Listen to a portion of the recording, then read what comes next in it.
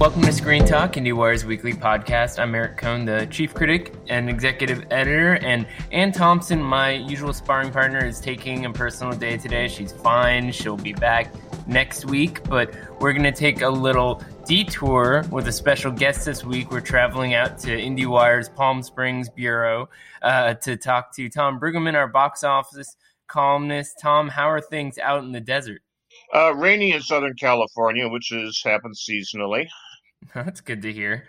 It's interesting because the weather, I think, all across the board has been pretty weird now, and these are strange times. But I feel like on some level, it's like when the entire climate is distorted and we're in this completely unprecedented situation, it just makes things feel even more surreal. And I can't imagine what it must be like out in the environment where you are, and the landscape already being sort of, having its own unique character. It's stay-at-home weather, which sort of fits.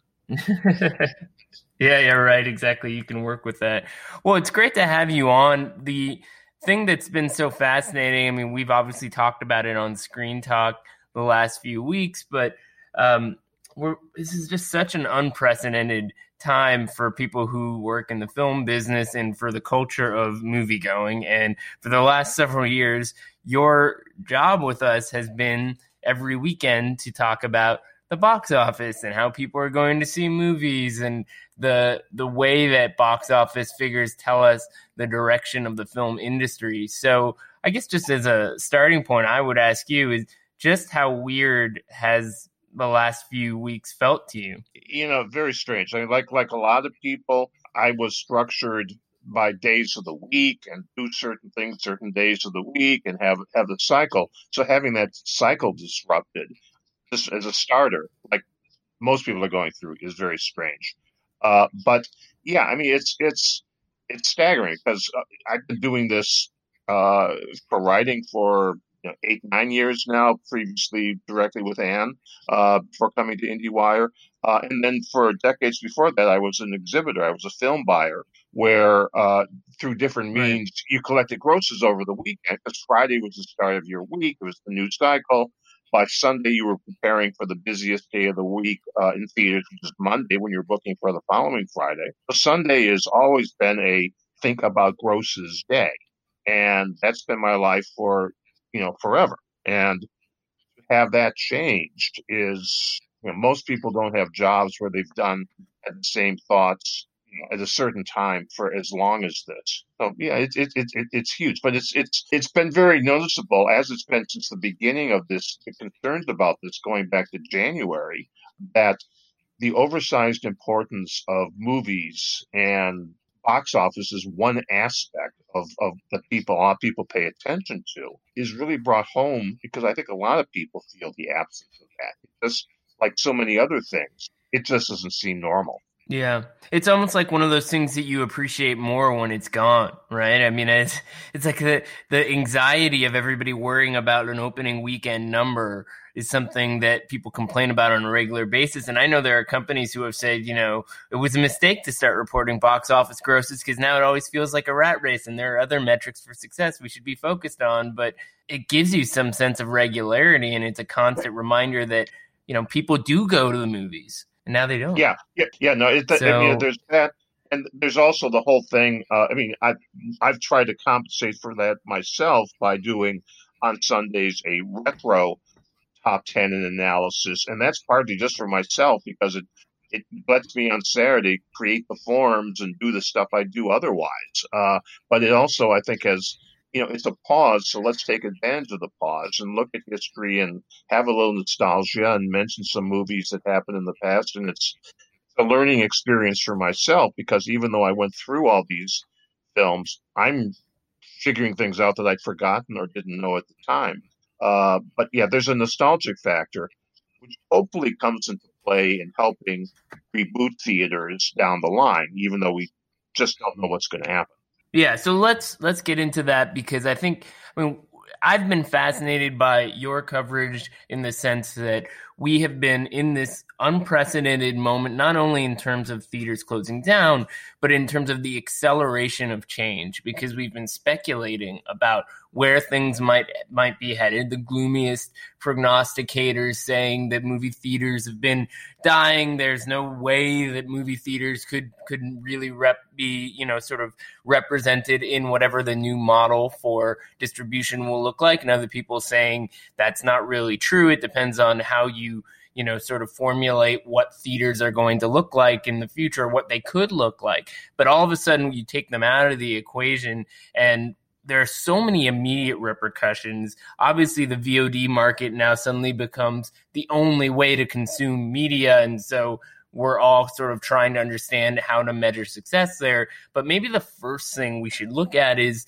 just how staggering of an impact on the business is this? Because I think a lot of people are wondering if and when it becomes safe to go to public places again, and we're assuming that that is going to happen. How are the movie theaters going to dig themselves out of this ridiculously large hole they're in? Yeah, I mean that's the crucial question, and the key thing you just said right now is the speed of the change and how radical it's been.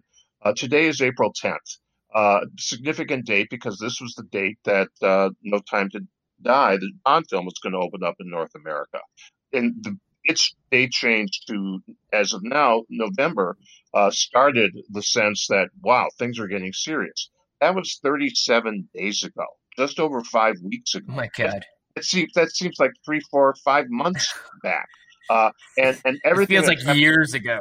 Yeah, I mean, Furious 9 switched to April 20, I think it's 28, 29 days ago. And everything that's happened since, the shutdown of theaters, the Universal going to VOD 3 weeks ago, announced earlier that week. All the things that have happened since then. It's just such a short frame of time. So trying to prognosticate about the future when nothing that's happened in the last few weeks we could have imagined 3 months ago is very, very difficult. But it is an important and necessary thing, because certainly the studios are thinking about nonstop. The theaters that are at a disadvantage and have much more immediate concerns in terms of bailouts and loans and dealing with rents that can't be paid and other stuff. But yeah, how things reopen is the crucial question, and I don't think anybody knows the answer to that yet. Well, what are you hearing on the studio front? Because it seems like we talked about this last week on the podcast, this sense that there really isn't a summer movie season now. We're waiting to see what happens with Cannes, but it doesn't seem like many of the festivals for the next several months are going to be able to happen. So at least the fall seems somewhat viable.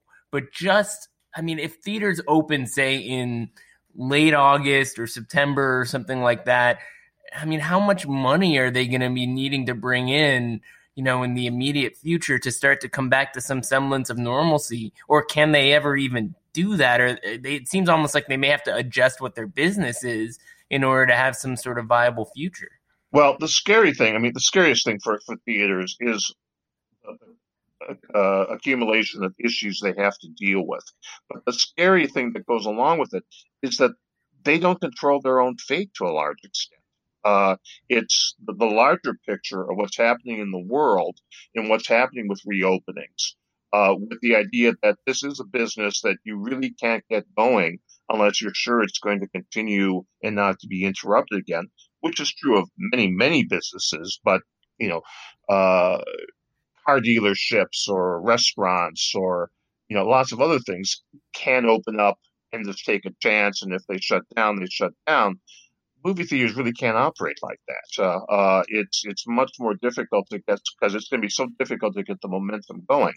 And you hear a context. I just was reading online earlier today that the Japanese Olympic Organizing Committee is saying that they may not be able to have an Olympics next summer, and that's just so demoralizing to hear that. And again, that's a massive thing. They have to be certain that they go before they commit to it. What we do know, and I'm able and this is a no-brainer, is that what does come back isn't going to be what was existed a month and a half ago. The idea that multiple studios release multiple films on a regular basis at widest 4,500 theaters in North America, and 90 days later they begin their home availability. I don't think that model is going to return. But what's going to replace it? I don't know now, and maybe we'll have more data a month from now. But it's uncertain. The key thing today, also, apart from that, this was when the bomb was going to open up, is today is the debut of Trolls World Tour for premium VOD, for rental, not for download, unlike some of the recent films that have been available for rental as well. And going back to getting figures or not getting figures, we'll have some information from charts that are provided. I don't think Universal is going to announce anything, although we won't know until what we're going to see is what actions they and other studios take based on what they gauge from what happens. It's fascinating. I mean, I watched Trolls World Tour on a link that was sent to me. It was like a 24-hour link last Sunday, and which would have ordinarily been, an all media screening. Right. Basically, they had actually started setting up early screenings of Trolls prior to everything closing down, and they kept rescheduling and all that kind of stuff. And there was a lot of sort of jockeying to figure out when they could do this. Ultimately, it seemed like the strategy adjusted so that they had one timed link for feature consideration and then another timed link for reviews. And that part of it was obviously very strange, sitting in my living room watching this big animated studio movie that hadn't opened yet. It did feel a little different. But the other thing I was thinking about when I was watching this movie, which is very stupid and incredibly entertaining because it's visually dazzling. It's got a lot of, music. It covers various genres of music in a way. So while it doesn't have the Pixar touch, it is something where you can see parents watching it with their kids and having a good time, even if they roll their eyes in certain moments. This is a movie that I think probably would have performed. Now, you can probably advise on this better than I could. I guess the question would have been, would it have been, if it's the counter programming to Bond, would it have done better, or would it have been sort of, even keel? I mean, that's an interesting sense of competition, that hypothetical, because now it doesn't really have that competition at all. It has a different kind of competition on VOD. Yeah, well, the date had been April 17th. It only moved to the 10th when the Bond vacated it. So they could open up on that's a good point. On Easter weekend. So that wouldn't have happened. Yeah, it would have, and they had avoided Mulan, which was March 27th, because otherwise they would have loved to have had the spring vacation, Easter, Passover holiday time for themselves. But they avoided Mulan, and then they went a week after the Bond initially.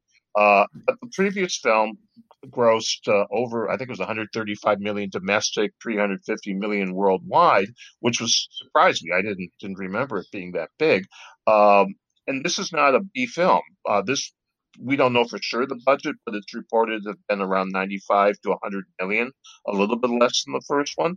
But that's a fairly expensive film. It's not Mulan, which is 200 million. But you're looking at this from my perspective and trying to figure out what it means. I don't know that it's really, really going to be definitive. People, parents may pay $20 for something to entertain their kids, assuming they're aware of it, which is a whole other question going on about marketing. In tracking the charts, I have seen that the Trolls from 4 years ago has been doing well among rentals. So that means there's an awareness, and there's only reason it's there is because it's been pushed and parents want to have their kids see it before they see the new one. It's not a fair test because, you can get good bang for the buck if you got, parents and 2 or 3 kids watching this film. That's cheaper than going to a movie, to a theater. Right. So there's sort of a bonus, and it gives them something to do that they can feel that, it's a diversion for a couple of hours. Is that the same if, a normal film, not a breakout blockbuster film, but if a regular film that is expected to do, decently, would it have the same appeal at the same cost when there's one or two people watching it? So we don't know. We also don't know right now how much people are beginning to watch their expenditures because of the unemployment and anticipating that we could have tough times Yeah. ahead.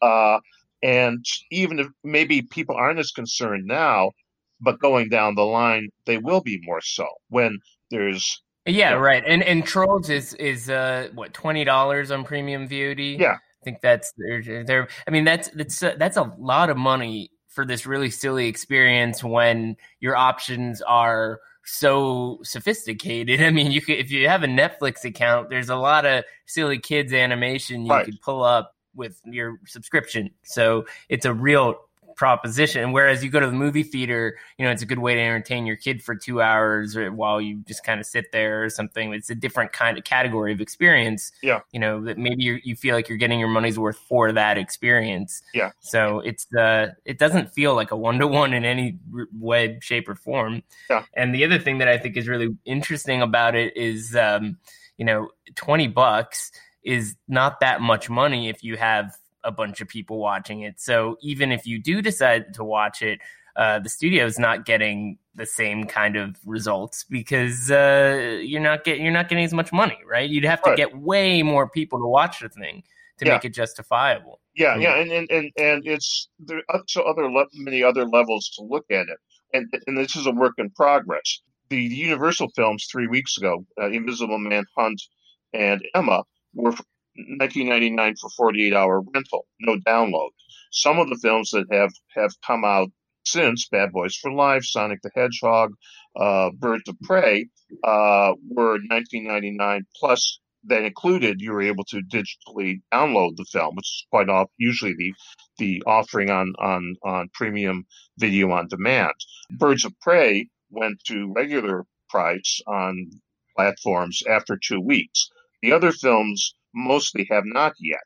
What's going to happen 3 weeks down the line with Trolls World Tour? We don't know what the price will be, but if it is cut, I think you're going to have smart consumers. They're going to start thinking, we can wait 2-3 weeks rather than pay the high price. That's all stuff that I'm looking for to as I check sites daily to see what's happening. But again, the larger pictures, these are anomalies. They're almost all the films that have been released this year, the studio films, are now available on VOD, premium, or otherwise. We've run out of those pictures because studios stopped releasing films. I'm curious, apart from the opportunity involved and the cash flow that the studios are getting from this, and the demands from the platforms, who are their partners like theaters or platforms, we're in a period where premium video on demand usually is something that pops up 75 days after release for a couple of weeks before regular video on demand. It's a niche market. It's been quiet. People don't talk about it all that much, but it's out there. And that market is going to be over unless there's a fresh supply of first-run movies. And that's the big question right now. Nobody knows. Yeah, so let's get into something else here, because I think this is one of the things that gets lost in these kinds of conversations, and I'm sure you feel this pain on a regular basis, is you, Tom Brueggemann, also being a lifelong cinephile, probably don't care that much about a Sonic the Hedgehog type of a success story on VOD if it happens, or Trolls World Tour or whatever, because as somebody who cares about the art of cinema, that there's this sort of a difference between that kind of a conversation and the business side of it, and culturally, what we consider to be great movies and how those movies succeed. So one of the things that I think is worth digging into here is, look, Never, Rarely, Sometimes, Always got its theatrical release interrupted, and they decided to make it a VOD release. First Cow got its theatrical release interrupted, and A24 decided, let's just wait and get it in theaters when it can get in theaters, because this movie needs to be in theaters. And I think there is this really fascinating question here, because there's certainly no shortage of cinematic product, is if you were a distributor with a smaller film, an auteur-driven film, does it benefit from this current VOD climate in the sense that everybody's watching stuff at home, or is it, from both a business standpoint in terms of how these films generally tend to succeed in theaters, and from a cultural standpoint in terms of what serves them best as a viewing experience? I mean, what actually makes sense here? Put that old exhibitor cap on from this standpoint as somebody who actually cares about these kinds of movies. And what would you think makes the most sense? Well, the weird thing about the timing, the random timing of when this happened, can you imagine how much different things would be if this had happened in November and December and Netflix was coming out with Irishman and Marriage Story and the Two Popes and everything else at the high end of stuff at that point? Those would have got. They would have canceled Oscar season, right? I mean, everybody would have tried to just postpone the show. Well, but just in terms of people, reacting to things, it would have been, those films, as elevated as they were in our circles, would have been that much more elevated. And I think it might have made it easier for people to get the idea that important first run movies, can be seen first, whether it's on Netflix or paying for them on premium VOD. Netflix right now is Tiger King, which is the social, phenomenon, and I think really indicates where Netflix's strengths are. One of Netflix's strengths are. Did you watch it, Tom? Did you? No, I don't watch animals. No, I don't watch animals in danger, being abused, no matter what the quality. I've never watched. It's not your thing. Yeah. I couldn't make it past one episode for whatever it's worth. So. Yeah. That's my sense is where I would be as well. But it's, but I feel a little bit remiss in doing that because it is relevant and important, and it's where things may be headed more.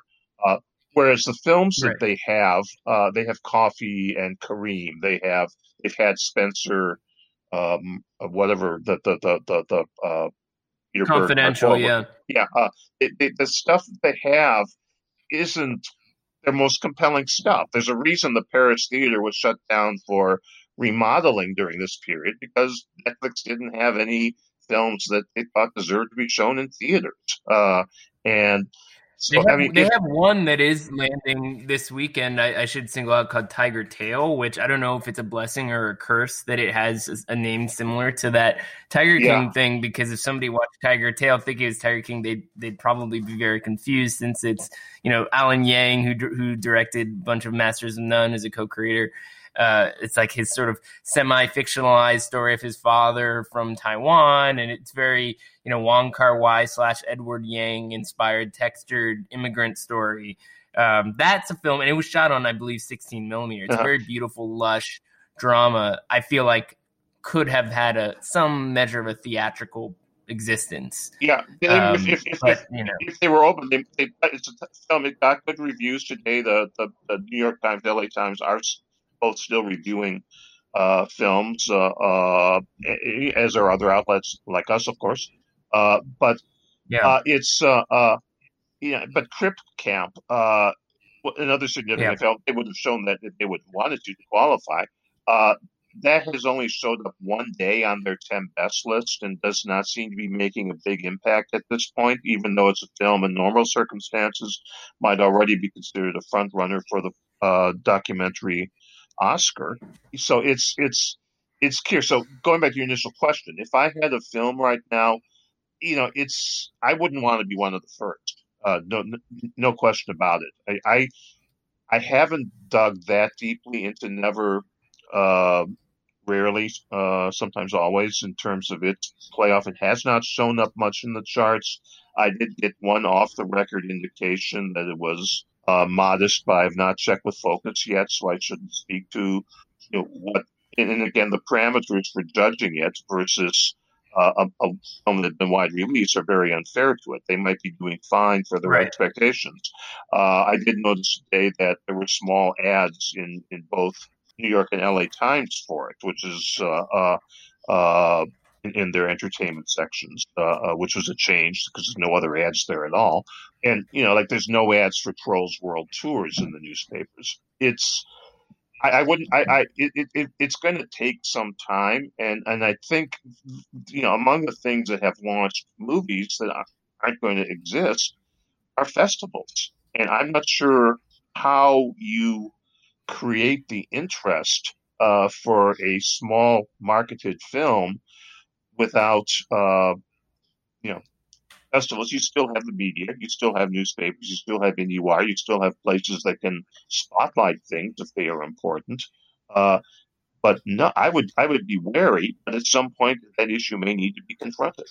Yeah, I'm super curious about how viewer habits and just sort of social behaviors may be evolving right now. I mean, everybody's learning how to do Zoom meetings, and we've done online conversations. There have been attempts to replicate events. Musicians are playing sets that you can tune into and all that kind of stuff. In the past, when we would do virtual stuff, it was very niche. And given that is this sort of temporary normalcy, and it's hard to do anything without some sort of online component right now, I wonder if we will be in a moment where after all of this, it continues in the sense that if you're a film festival, you have to have some sort of robust virtual component in order to build your foundation. Whether that's just, if you can't represent on that level, then you can't have an event, because that's the business and that's sort of the way that people do things now. And a lot of it has to do with getting sponsors and all of these sorts of things that right now in the normal model has been that you do that with a physical event, not with some kind of online thing. So I think it's going to be interesting to see if film festivals can evolve into this space. I mean,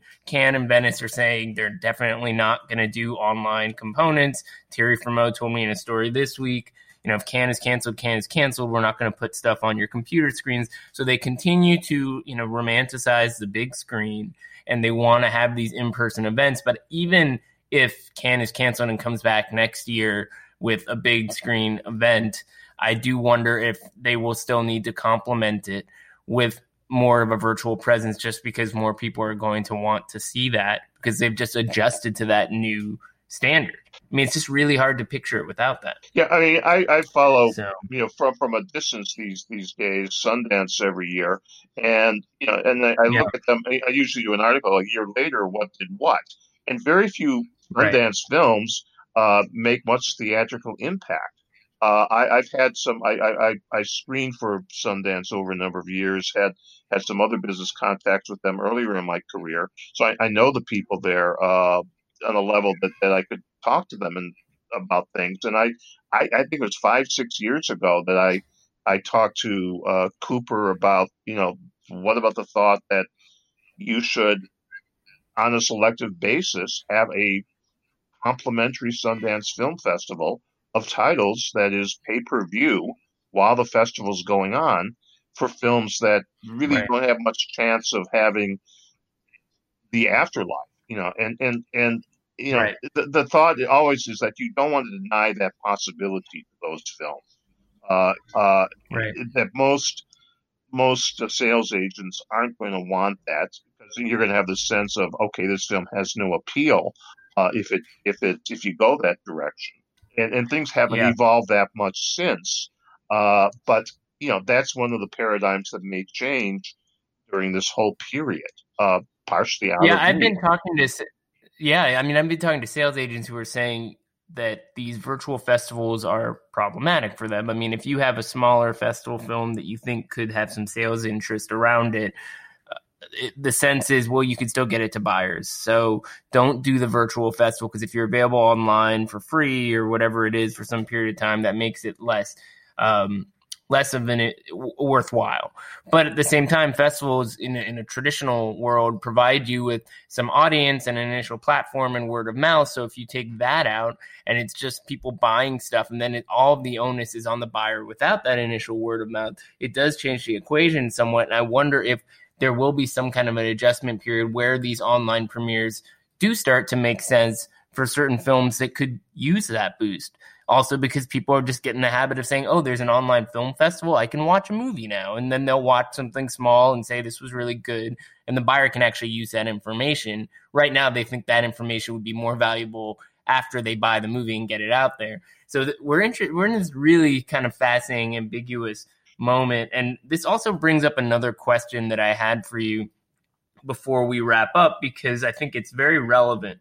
And that is art houses.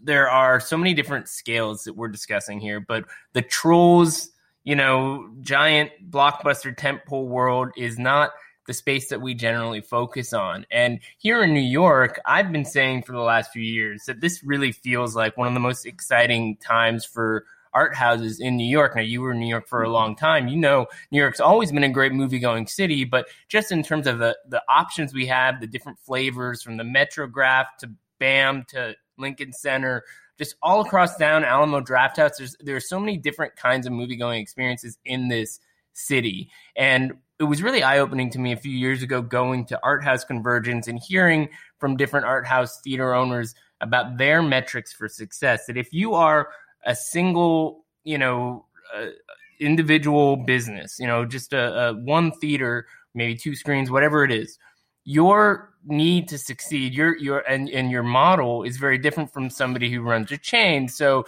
there is this real question of, do the art houses stand a better chance of bouncing back for this, because the way in which they succeed is going to be so different.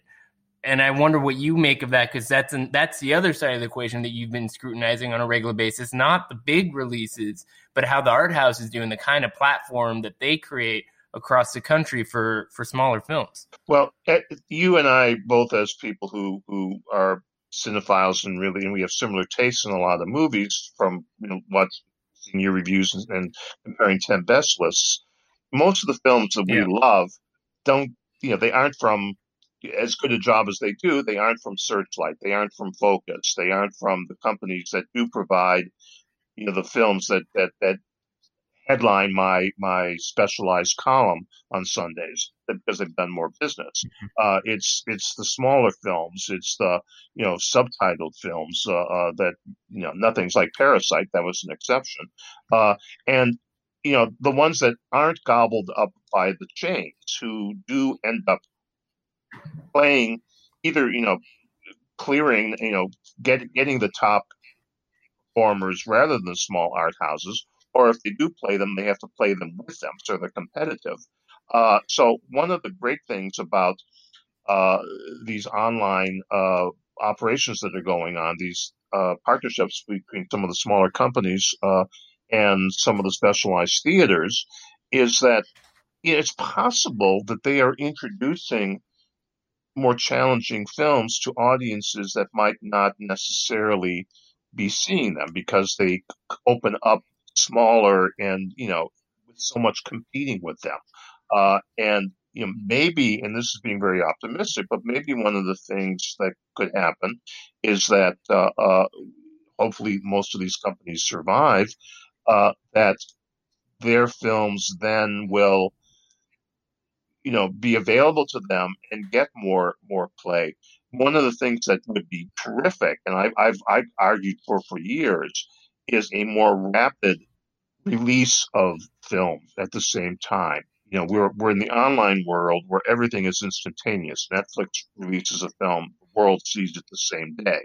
It might have played in theaters for a few weeks beforehand, but that's what happens. The model that exists is that New York and LA open up, and then the smaller the film, usually the more slowly it spreads out across the country.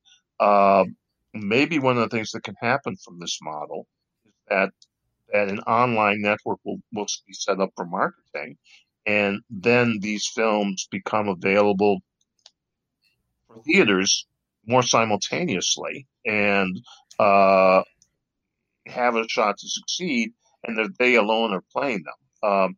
The curation aspect of specialized film buying is incredible, and the credibility that theaters have, that people will show up at their theaters and see certain films because it's at that theater and they trust the theater for selection.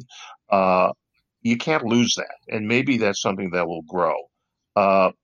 But you know, again, that's the optimistic view. They've got their own concerns financially to get going, to start up again. And frankly, the model is going to have to be for more of these, and many of them are already, to become nonprofits, to become foundations, Yeah. and to operate within the limits of what their audiences is, maybe. But yeah, all hope is not lost. Yeah. And it's Well, possible as the studio model changes that maybe those theaters become less competitive, and a different audience yeah. is built up. Well, that could be a positive development on some level too. I'm fascinated to see what the next generation of movie going looks like because you have people, college age or in high school. They didn't go away. They're still being exposed to the art form and excited about movies and going through an experience like this where whatever happens on the other side, we will have some sort of altered model or some sort of delay or whatever it is. I think there's going to be an interesting generational story to talk about within the next few years about what that kind of moviegoer profile looks like, both on the art house level and on the larger scale. Now, Tom, before we wrap for the weekend, I want to turn to what you've been watching and sort of paying attention to over there on sort of on your own time, because everybody's got different quarantine viewing lists and so forth, and then there's it's like impossible to know where to even begin, especially if you aren't under assignment to watch stuff, which is my challenge, is sort of finding that balancing act between what I should be watching and what I'd like to make time for. But what's been filling your days in terms of films that you've been turning to? Well, this is going to be a contrarian response. I'm a voracious movie watcher. I work from home. I always have watched a lot of movies, too many movies. I multitask, so I'm watching movies while I'm doing other things. One of the impacts of the last few weeks is I've probably watched more movies than I normally do by a large margin. Hmm. Sometimes only one a day. Some of it's catching up with stuff. I finally caught up with Cats a couple of days ago, which was disappointingly boring after all the hype. It Uh, is kind of boring, I subscribe to Mubi, which I recommend, which is a service that is for 30 days. And what you missed if you don't go to Locarno or Berlin or other festivals, films that don't necessarily get shown here. And I always have to keep up with them because the films will disappear after 30 days. And I've seen ridiculous number of classic films and past films, so there's not as much of that there. I, I'm trying to frankly catch up with the ongoing acclaimed series that I don't stream, don't watch as regularly, and I really haven't started that yet. But that's my priority to a certain extent going forward. I'm embarrassed to admit. Uh, I would recommend to everybody subscribe to the Criterion Channel. It's a terrific bargain. There is so much there. You'll never catch up. Just plunge in, go with what's interesting. They now are showing occasional films that I haven't seen before. The yeah. Butcher and Mifune retrospective has some non Kurosawas that I haven't watched. Yeah. I so that's what I intend to do more of. What have you been watching? I mean, I've been trying to make room on a regular basis for some classic Hollywood in addition to whatever else I'm sort of I need to watch for work. And we have been covering more TV, so I've been seeing more TV things. But on my personal viewing side, I've been watching a lot of Hollywood stuff that there was an online curriculum someone put together that was just sort of an assortment of films, some of which I'd seen before and some of which I couldn't remember if I'd seen because it was probably in college or something like that. So last night I watched Letter from an Unknown Woman, and I was struck by just the awesomeness of a movie like this being made as long ago as it was, because it's just impossible to imagine a Hollywood movie that is that sophisticated now. It's a staggering, that kind of storytelling. Yeah, it's a staggering masterpiece. I mean, just visually, as that Sunrise, a few other American films from European directors, not coincidentally, are among the height of studio filmmaking. And yeah, you can't imagine that being made. It's such an adult film, and people put down the production code for what it did to movies. Frankly, the production code forced a lot of creativity, and a film like that shows that. Exactly. Yeah, I mean, I guess it sort of relates to our current moment in the sense that it's like, well, if you can't do something, if something seems creatively stifling, you just have to find a creative workaround. I mean, this movie is basically the first 2/3 of it are about a woman stalking a guy who doesn't know she exists. I mean, it's just like, it's like pretty twisted stuff. I mean, you could see why, Paul Thomas Anderson is a big fan, people like that. But yeah, I mean, I love going through these things. I watched Suspicion last week and had a similar kind of reaction to it. And it's like, this is almost like, it sort of anticipates the Adam Sandler character in Uncut Gems or something. It's like one of these just like really kind of subversive characters when you think about the kind of, what they represent. And even if there are certain things that aren't seen, what's happening off screen becomes something in your mind because of how deep the storytelling is. So, and I think you're right. The Criterion Channel has a great library of stuff, not only in terms of classic Hollywood, but just there's so much that you can find by just sort of venturing around film history. And I guess if there's a silver lining, I've been using the term silver lining way too much lately. But one silver lining of the situation we're in might be that more people are exploring kinds of cinematic traditions they wouldn't have otherwise. So hopefully that continues when we get to the other side of it. Yeah, and just to wrap up from my end, the business side of things is that this is, as you know, in the business side, a very conservative business. Nobody wants to be wrong taking a chance. You can get blamed if something flops and you did things the ways other people do it, then there's far less blame to go than if you take a chance and go in a different sort of release date or a different release pattern, and it flops. Then everybody jumps on you. This is a very exciting, it's a frightening time, but it's an exciting time from my perspective because you're seeing people really in real time act out what MBA thesis writers and project doers used to do in theory. Everybody's doing that in real time now. And it's unfortunate it has to happen, but it's sort of exciting.